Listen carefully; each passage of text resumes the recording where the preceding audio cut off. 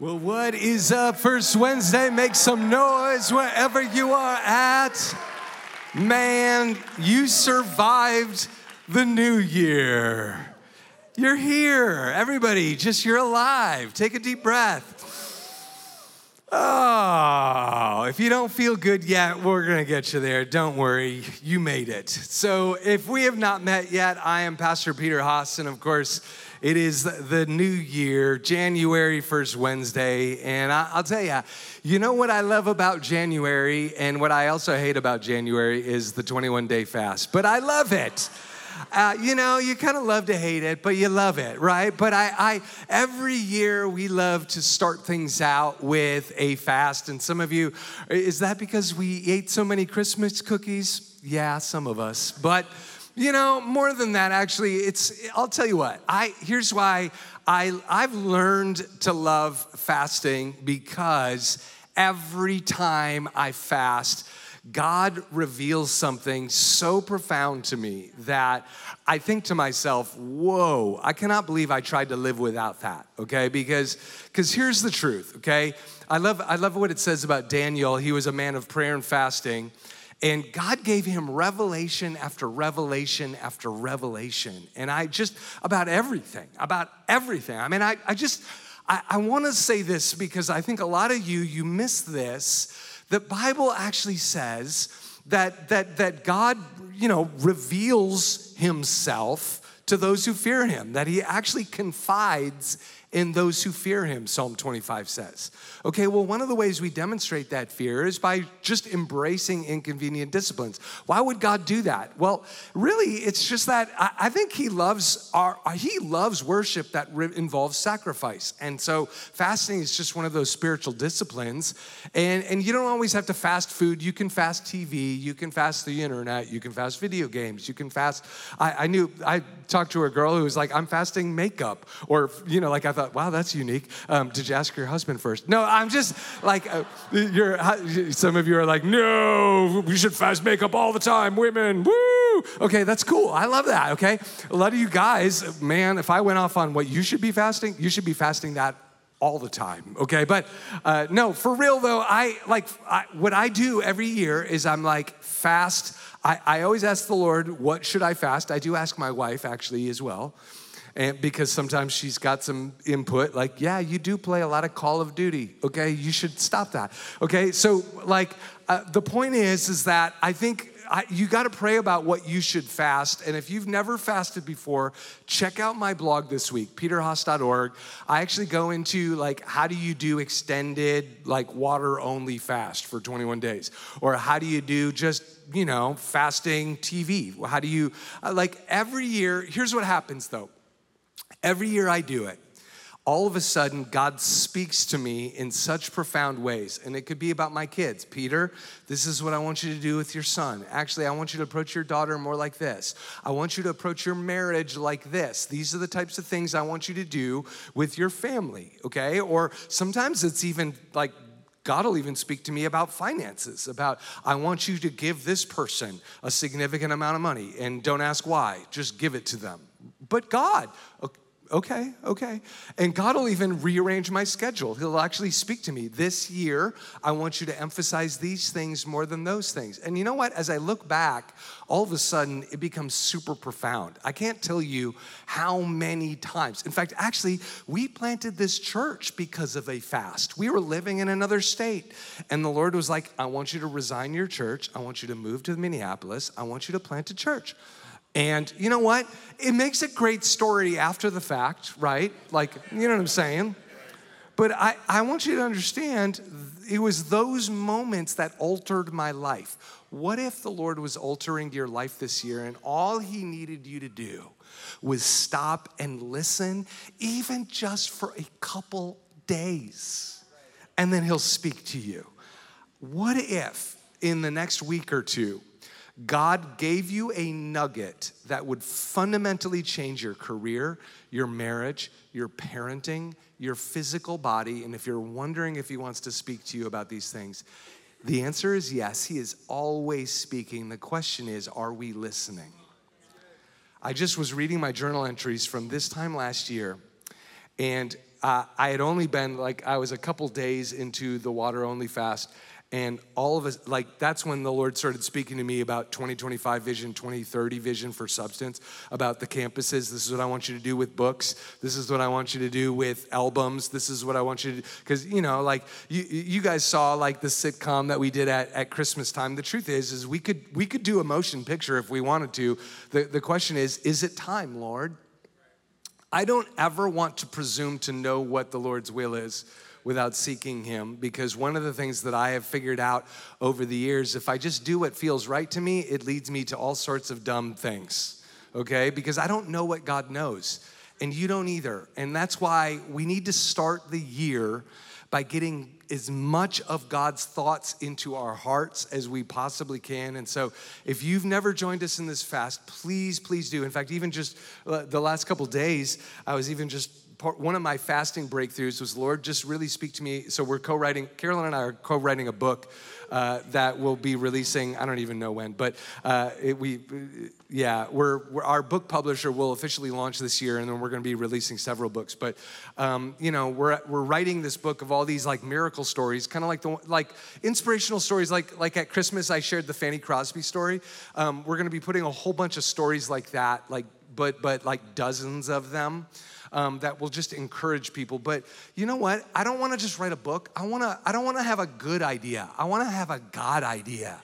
I want to have a word in season that cuts through the mix. But the thing is that I can't do that unless I stop and I listen to God. And then God says, you know what, Peter, that one chapter you were excited about, do not write that one. Put this story in. I can't tell you how many times God wrecked my agenda, and I can't tell you how many times I'm so glad he did, because my idea was a good idea, not a God idea. Sometimes they weren't even good ideas. You know what I'm saying? It was woo, what was that? That was a dumb idea. I think God wants to rescue you from dumb ideas. He also wants to rescue you from good ideas. And if you're wondering if he has that God idea, he does. But there are certain answers that he will only give in response to prayer and fasting. So join us, okay? And if you just want to learn about it, peterhaas.org.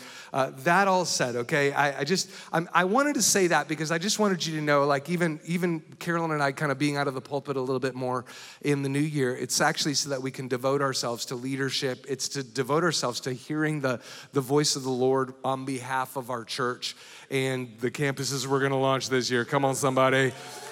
But it's also buildings, you guys. There's a lot of buildings that we're looking at for both West Side and a potential East Side. And so just be praying with me, okay?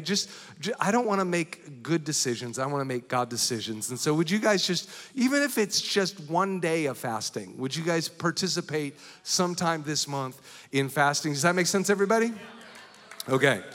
Now, tonight, you guys are really in for a treat. We have some of my favorite people in the universe. In fact, Wayne Francis, come on up here real fast. Many of you know Wayne because Wayne has been here a lot over the years, and we just can't get enough. You know what I'm saying? I just love you so much. We're like the same age and same vintage. You know what I'm saying? And that's special. But no, more than that. It's the Spirit that is on you. I sense the Holy Spirit. I feel joy. I feel peace when I'm around you. I feel more creative. And of course, just even so he pastors a church just north of New York City, just the coolest church ever, the Life Church, New York. But then just getting to know Classy, your wife, in the house. You got Classy, it's so fun to have you here as well. And you have to understand, having your husband here, it's super, super fun. But having the two of you here together is even more fun because there's just something special about the two of you. But I just, every time I'm around you, I just want to be around you more. And every time I brought you up to our church, this is how I knew I wanted to bring you back again. Every time I like Wayne Francis, oh my gosh, I love that guy. He's actually more fun to listen to than you. I love that. No, I don't. It's like, to me, no, actually, you have the joy of the Lord, and there's something special, and we just need more of it. And so, church, just wherever you're at, I want you to catch a word out of this man of God tonight. And so would you just stand to your feet wherever you're at, give him a warm substance welcome. Wayne Francis. I love you. My goodness. Wow. Oh, man. Happy New Year, everybody. Happy New Year. God is good. You may be seated. Can you give it up for your pastors? Amazing. The Haas's, love them so much. Your pastors love you. They have loved on me and our family so much. You may be seated. And we were blessed. Last year, they came and spoke at our church, and we're just so privileged to be in relationship with them. There is a grace that comes across from your pastors. They bless us. Can you give it up for the Puccinis as well? Those are close friends of mine. Love you so much. Your church is led by such great people. To all of our volunteers and the people that have made, last year a banner year for Substance and have set us up for a great year. Can we give it up for all of our volunteers that are serving and served last year? All of our campus pastors, our campus staff, our campus volunteers. Give it up for DJ Kirk, my guy. Let's go. Come on. So we're going to get into the Word, and it's so nice to see so many of you out on the first Wednesday of the year. This is great, and I was thinking about last year and some of the things that were significant for me last year, and one of the things that came up to me that is actually kind of rare. I'm glad my wife's here, by the way. I know we gave her some props before, but I don't want to forget you. It's so amazing to have you here with me for the first time at Substance. My wife, this is amazing. Love you. But last year I was thinking about it. One of the things that really bothered me is that I have horrible allergies. There was a segment of my year that was devoted to allergies. I'm talking about the entire weekend being plagued by itchy eyes. And I looked like my eyes were bloodshot at some points during the year. They were almost sealed up at other times when I woke up in the morning. So much allergies. I had been ingesting a bunch of pills. Is there anybody else that struggles with allergies during the year? It may not be now, but at some point you're going to need to give God a Claritin D praise. Can we? Is there anybody that's been delivered by Jesus and Zyrtec in this house? Is there any Benadryl saints in the house? Come on and give them a praise if Claritin D has brought you through at some point. Man, I remember one weekend where I took 4 pills and I thought that it was going to help me. I had to drop Visine in my eyes. All of this attempt to push back the impact of something that I didn't know was affecting me. So I went to the doctor and I found out that I was actually allergic. I'm still allergic to pollen. Maybe some of you are allergic to pollen. I hear some people out there that are nodding their heads and smiling. It's interesting because it's invisible, but it's impactful.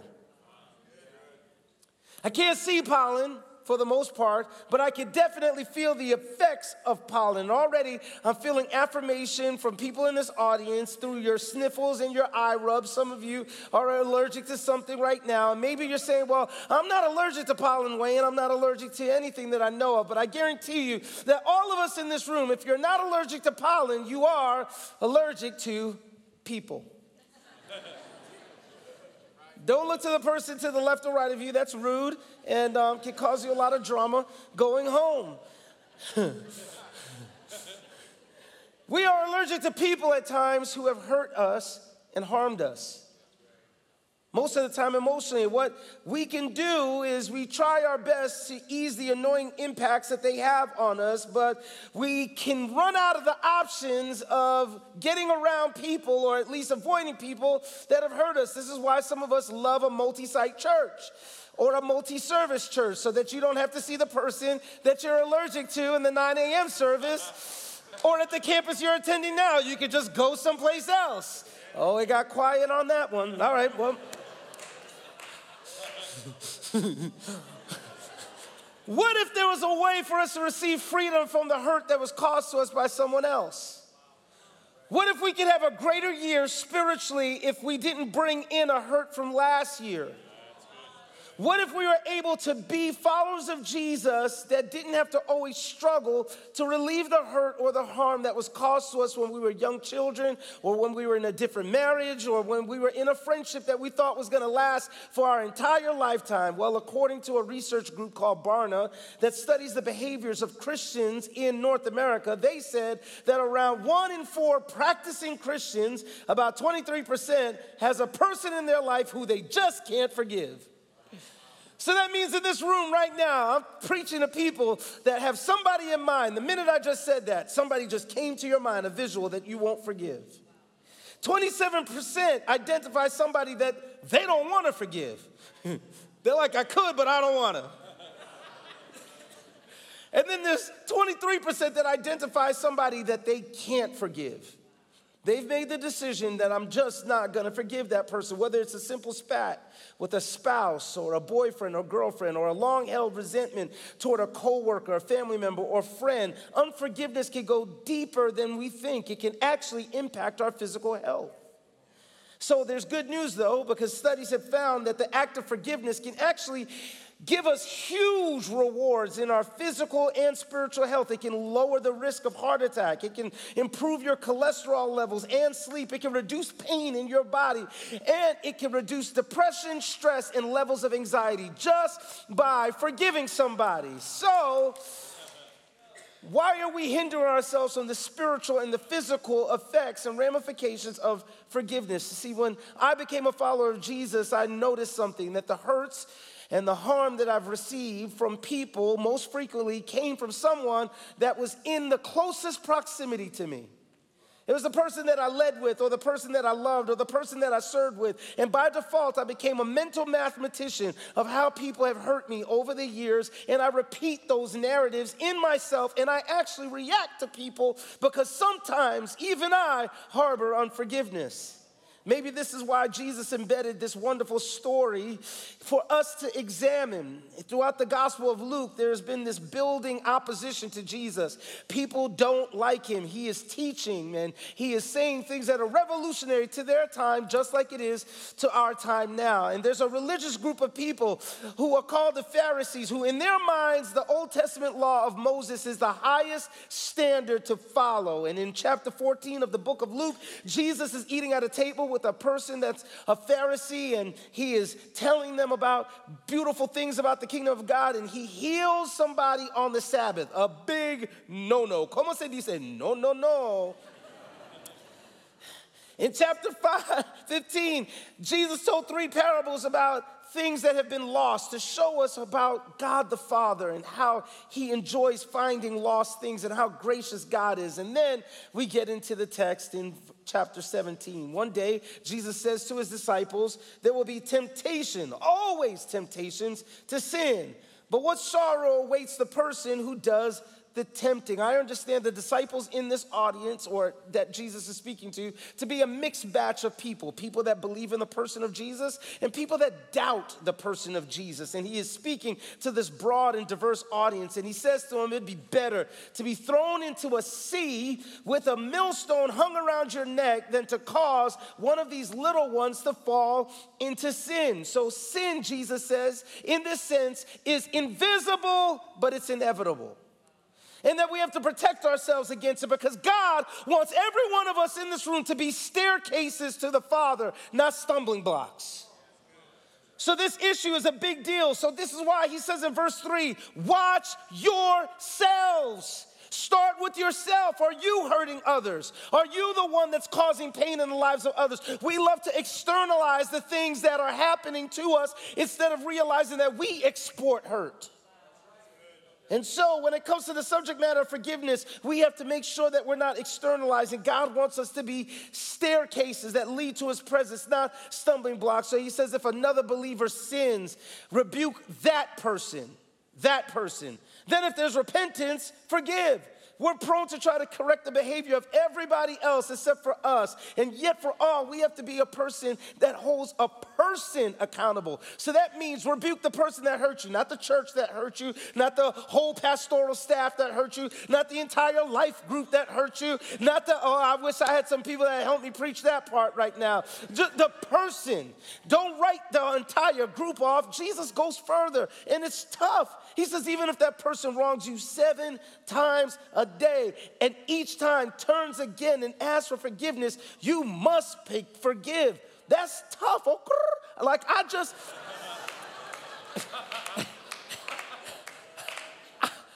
struggle with that. I know y'all are more spiritual here. I'm not that spiritual. This is a hard saying. Repeatedly, this is hard stuff. Are there boundaries to forgiving somebody? What about the cheating spouse that keeps sliding into everybody's DMs?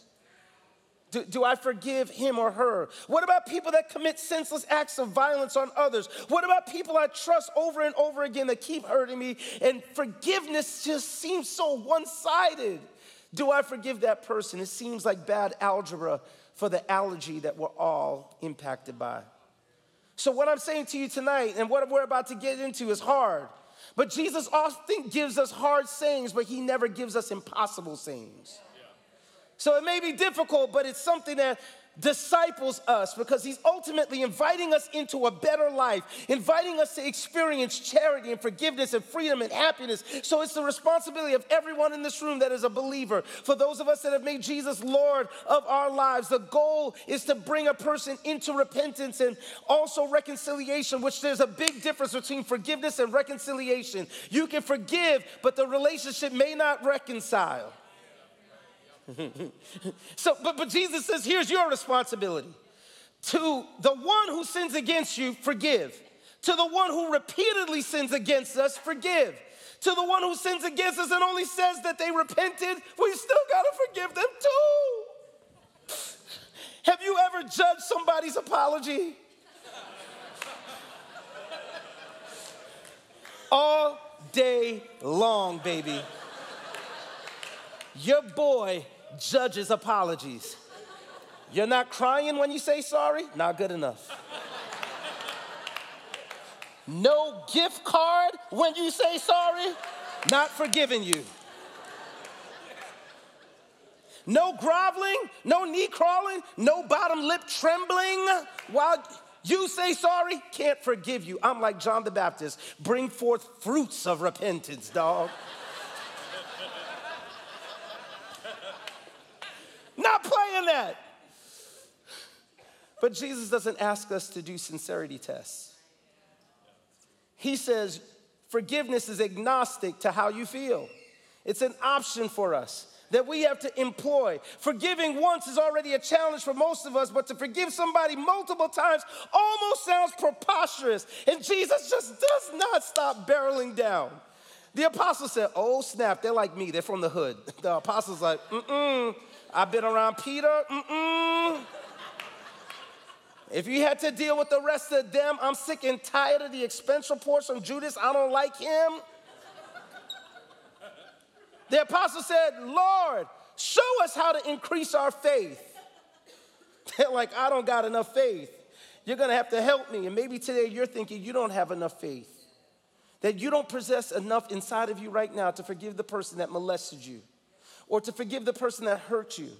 And interestingly enough, I love this. We don't have enough time to get into this, but I love this part so much. In Luke chapter 9, verse 1, you can read it yourself. Jesus gives his disciples authority to drive out demons, to cure diseases, and to proclaim the kingdom of God, and to heal the sick. And then in this chapter, you have the apostles asking a big question. They had the power to cast out demons, to deal with diseases, but they found that they didn't have enough faith to forgive somebody. Isn't it so interesting how churches can talk about rebuking demons, casting out sickness, but we cannot forgive somebody that hurt us? So here's where Jesus becomes brilliant. He says, well, if you had faith, even as small as a mustard seed, you could say to this mulberry tree, may you be uprooted and be planted in the sea, and it would obey you. Jesus here says it's not the size of the faith that accomplishes greater things. It's whether you use it or not. See, we're all allergic to people at one point or another, and I believe that there are some of us in this room today, for you to grow spiritually, this year, in 2024, you're gonna have to forgive somebody. You're gonna have to open up your heart and your hands so that you can receive what God wants to give you in this season, because you can't hold God and a grudge at the same time. It's impossible for you to do both. Listen to me. Today, I know that there's some deficiencies in this room, but there is not a deficiency of faith. Read the book of Romans. Every person is given a measure of faith to exercise. In fact, God has given you all that you need. So there's no deficiency of faith. There's only a deficiency of the use of faith in this room. So before we understand this hard saying about bitterness and unforgiveness, we need to see why Jesus says a mulberry tree. You ever wonder that? I was reading this passage and I said, why is Jesus talking about a mulberry tree? Why not an apple tree? Why not some other fruit tree, a mulberry tree? I believe it's a deliberate mention. I think that there is something in here. Why not an oak tree? Why the mulberry tree? I believe that he uses this to symbolize the detrimental impact of unforgiveness in our lives. First of all, this mulberry tree was a popular tree in that region. It grew rather tall, and it also had deep roots. It had a wide root system, and it grew so deep that it made it very difficult to uproot in the desert terrain. So unfortunately, even cutting it down to its stump was not good enough to remove it. You had to dig the main root out and pull out each root in order to get it connected to something else, to get it away from the source. There's homeowners here today, right? We got some people that own homes. Have you ever had to have a tree cut down in your front yard? This is why some of us struggle with giving offerings and paying tithes at a church. Because if you ever have to have a tree cut down, you know you're broke right after it. We had to cut down a tree at our house, and the man came over and said, $1,000. I said, what? He said, 1,000. I said, to cut it down? And $1,000. I said, no, it's gonna have to fall on the house. We not saying timber today, bro. This is $1,000. What I learned is that it's expensive to take out things that have deep roots. And for some of us, I feel like preaching now, my God. For some of us, it's gonna be expensive for you to forgive somebody. It's gonna cost you to take some emotional inventory. It's gonna take some of us to get some emotional border control. It's gonna take some of us to say, hey, I'm gonna have to interrogate some of the feelings and some of the things that are going inside of me. It's expensive to cut down deep-rooted things. And some of us have some real trees that we have to deal with one at a time. Number two, the reason why Jesus may have been saying this mulberry tree, the speed and the popularity in which that tree grew in that region made it accessible for one major industry. Are you ready for the industry that it funded the most? Funerals. Because they used that tree very often to build caskets and coffins. The symbolism is powerful. The wood from the tree is used to develop products of death and burial, and signifies how anchoring bitterness in our souls will eventually bury and murder our marriages and our ministries and our relationships. It is used for a symbol of things that die. Number three, are you ready? Here's where I kind of press in a little bit even more. The fruit from the mulberry tree was fruit that was quite bitter. And so poor people in that region would often eat the bitter fruit of that tree. And it would take a real long time to eat. You ever eat something sour? It just take you a long time. You just like, So poor people would eat it, and it was a bitter fruit. Nothing echoes louder than unforgiveness. And it takes a long time to get rid of it. In fact, nothing impoverishes us more than unforgiveness. Bitter people are usually the poorest people. And so the primary consumers would sit down and eat it. And this is one of the reasons why a bitter attitude not only makes us spiritually poor, it frequently makes us defeated, depressed, sick, financially poor. And when we take a bite of offense, we wallow on it, we ponder it, we digest it, and we repeat the cycle over and over again. Here's the last reason why Jesus may have said this mulberry tree. This tree was only pollinated by wasps, which means it produced fruit, but it had to be stung to produce fruit. Now, some of us want to produce fruit of the Spirit, but the fruit that we're producing is actually because we've had this sting of offense.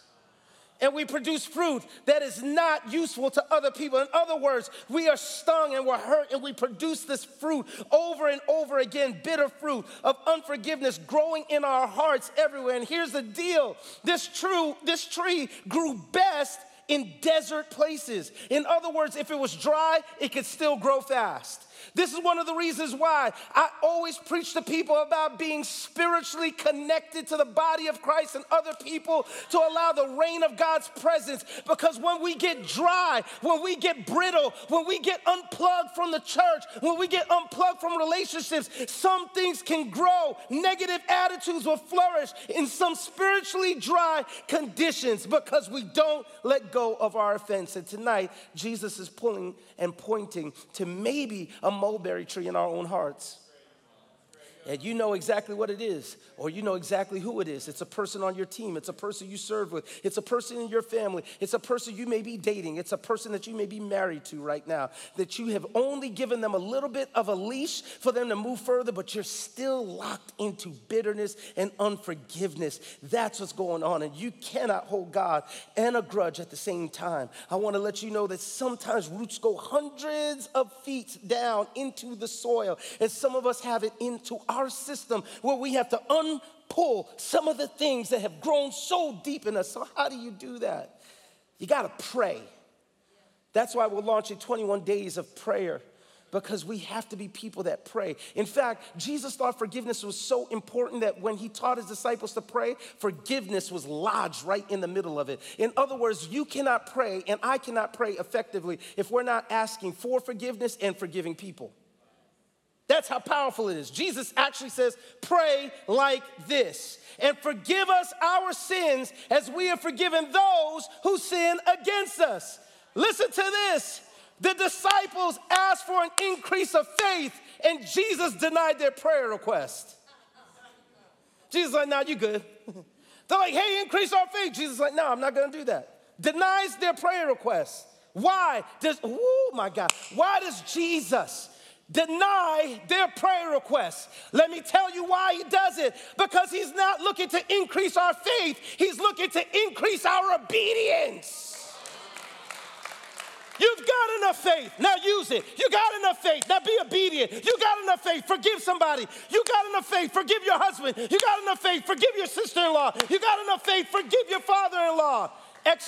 Jesus says, just like the tiny little pills that we use to correct the sickness that we feel when we're allergic, I've given you something tiny and small. And if you use it, it is loaded with enough stuff to correct the impact that you feel every time that person walks into your life or every time that person walks into your mindset. Just one pill will do it. Sort of like one gospel dad joke that you needed and you missed it. That's why I know y'all need to pray, because that was an amazing dad joke. One pill, gospel. You'll get it next time. Jesus gives us the equation. If you forgive those who sin against you, now some of y'all are getting, you're like, oh, ha, ha, got it, okay. I forgive you. If you forgive those who sin against you, your heavenly Father will forgive you. But if you refuse to forgive others, your Father will not forgive your sins. It's a transactional thing, but it's not as formulaic as it may seem. In summary, forgiveness is the result of a deep-rooted relationship with God. And the more you root yourself in God, is the more you'll have ease in forgiving the people that have hurt you. I have a guy on my staff, and man, I can tell you, shout out to Jimmy D. He might be watching tonight. He's amazing. And all year round, he takes Claritin D. All year round. I went to his house and I looked in his garbage can. I was throwing something out there and there was tons of boxes of Claritin D. And I was like, I'm not paying him enough. He started a meth lab in his house. And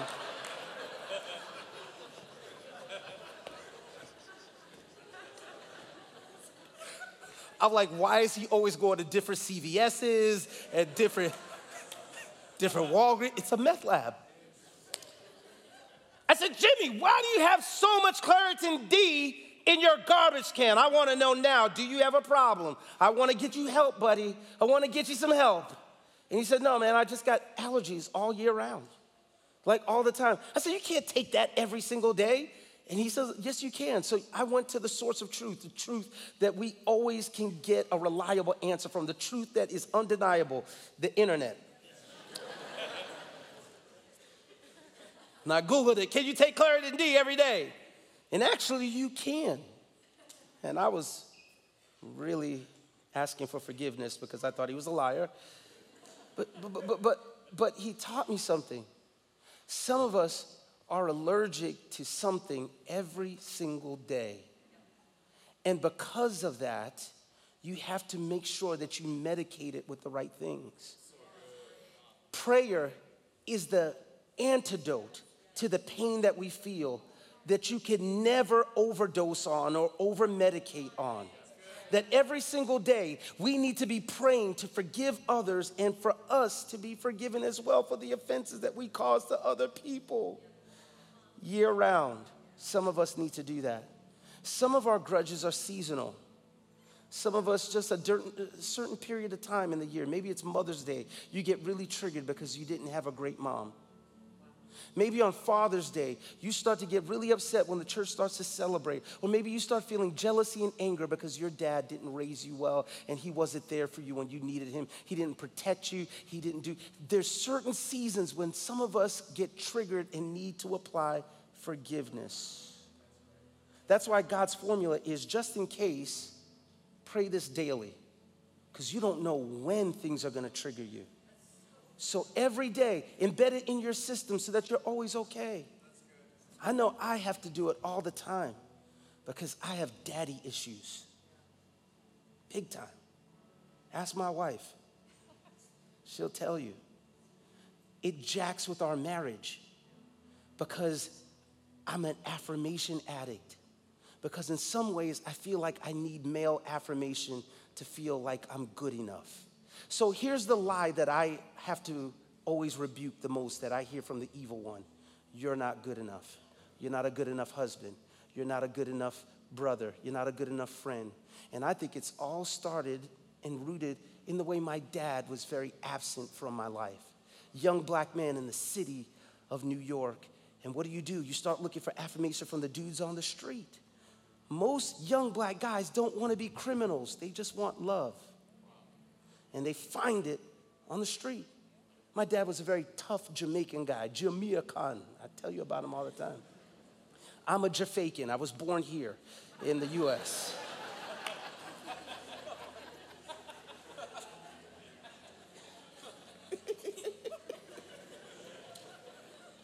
He was very rough on me growing up, and he always would make me speak very proper because he was an immigrant and he had an accent.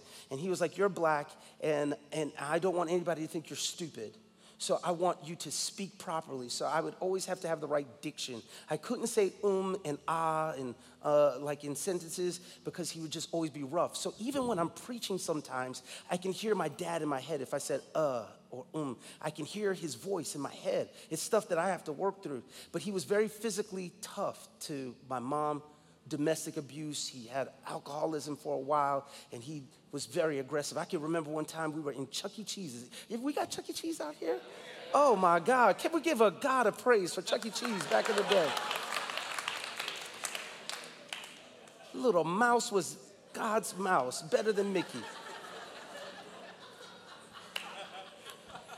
I gotta hasten.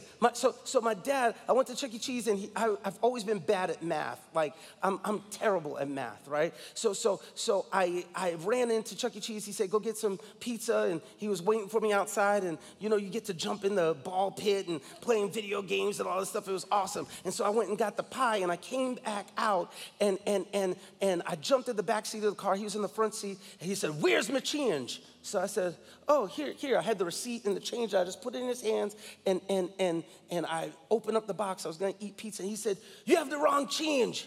You're so stupid. You're a dummy. You're an idiot. And he marched me back inside that Chuck E. Cheese and beat the living daylights out of me in front of God and everybody. Made me go back to the cashier to get the right change. Beat me on the way back to the car. I sat in the back of the car crying. I can still taste the salt from my tears in my own mouth. He said, you're gonna eat every piece of that pizza. It was a large pie. I was 9 years old. That didn't really sound like a punishment on most days, right? You wanna eat that whole pie by yourself. But I knew that I had done something so wrong. I ate that pizza until I was nauseous because I didn't wanna get hit again. And I can remember weeks and years after that, I'll be at restaurants to this day. I'm 48 years old. And to this day, I have trauma sometimes when the receipt comes out to pay for the tip. If I got to round up a number, oh, Jesus, please let it end with zeros. I'll be using my fingers, my toes, tapping just to try to get the right number because it screwed with me with math. So guess what I have to do? I got to take a little pill every day. Father, help me. Forgive him. Forgive him. Isn't it so interesting that Jesus goes from talking about a tree, and I got to hurry up. He goes from talking about a tree now into this story about slavery. He says, when a servant comes in from plowing or taking care of sheep, does his master say, come in and eat with me? No. He says, prepare my meal, put on your apron and serve me while I eat. Then you can eat later. And does the master thank the servant for doing what he was told to do? Of course not. In the same way, when you obey me, you should simply say, we are unworthy servants and we have simply done our duty. In other words, I think Jesus is contextualizing the act of forgiveness, that it is our duty. We don't need to be pat on our back about it. How do we forgive somebody who's not worthy of it? It's our duty as disciples. Because God knows, and this is why I think he flips the argument to something about slavery. Because here it is, a slave to God is freer than a person that's a slave to a grudge. And so, he does something here. He says, you need to be free. When Jesus hung on the cross, the reason why I'm a Christian today is because a perfect person experienced evil and didn't escape evil. And so the gospel is beautiful because a perfect person still had to deal with, am I going to be bitter? If you really believe that Jesus is fully God and fully man. And so he goes to his father and he says, Father, forgive them, for they don't know what they're doing. Can I say something to you? Sometimes people are hurting us and they don't even know what they're doing. My dad didn't know what he was doing. He didn't know that he was going to mess up his son in some ways. And so I've got to forgive him because sometimes those things aren't intentional. Listen to me. The beauty of the cross is that outstretched arms can never hold a grudge. So Paul says, I die daily. Why? So that you don't hold on to stuff that you could hold on to. Listen to me. Think about what Jesus says. He says, Father, forgive them, for they don't know what they're doing. Prayer allows us to have a better request instead of a bitter response. When you pray, you can have a better request. Father, forgive them, instead of having a bitter response. Now, here's where I land the plane. Why does Jesus say that we can take this tree, uproot it, and throw it into the sea? Seems weird because Israel was not a nautical nation. It wasn't a seafaring nation. In fact, if you look at history, the Jewish people were very afraid of drowning. They weren't nautical people. They would fish, but they wouldn't launch deep out into the sea. And I think it's fascinating that Jesus says that the tree should be uprooted and cast into the sea. This is the Wayne Francis translation, not available any other place, but at Substance Church tonight. Can't verify it. Why does he say it? I think it's because Jesus knows that we need to cast our unforgiveness in a place where its roots can't get attached again. Some of us have uprooted and forgiven people, but we've planted our unforgiveness in the soil of another marriage, in the soil of another church, in the soil of another job, in the soil of another state, and it's just reattached itself in soil. And Jesus is saying there are certain trees that you got to put in the sea so that it never gets attached to anything else that will allow it to produce bitter fruit.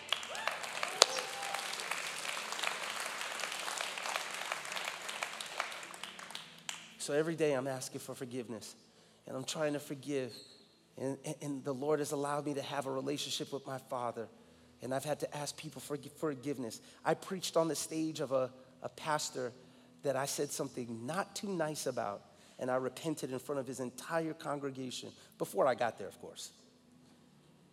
Because forgiveness is so powerful. I wept on stage because forgiveness is so beautiful. So here's what I'm going to ask us to do.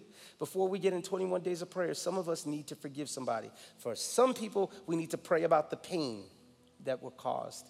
Some of us, we need to pray about a person. For others, we need to pray about an entire people group, maybe. But we all need to pray, because here's what I know. And here's why I think I can find some of you that haven't responded yet. Are you ready? Barna says more than 1/5 of practicing Christians report struggling with receiving forgiveness for something they've personally done wrong. So in other words, there are people in this place you haven't forgiven yourself for your former addiction, for your bad habit, for what you did to your kid, for your previous marriage, for the way you weren't a good enough father to your first set of kids, to the way that you haven't been a good enough. You need to forgive yourself tonight.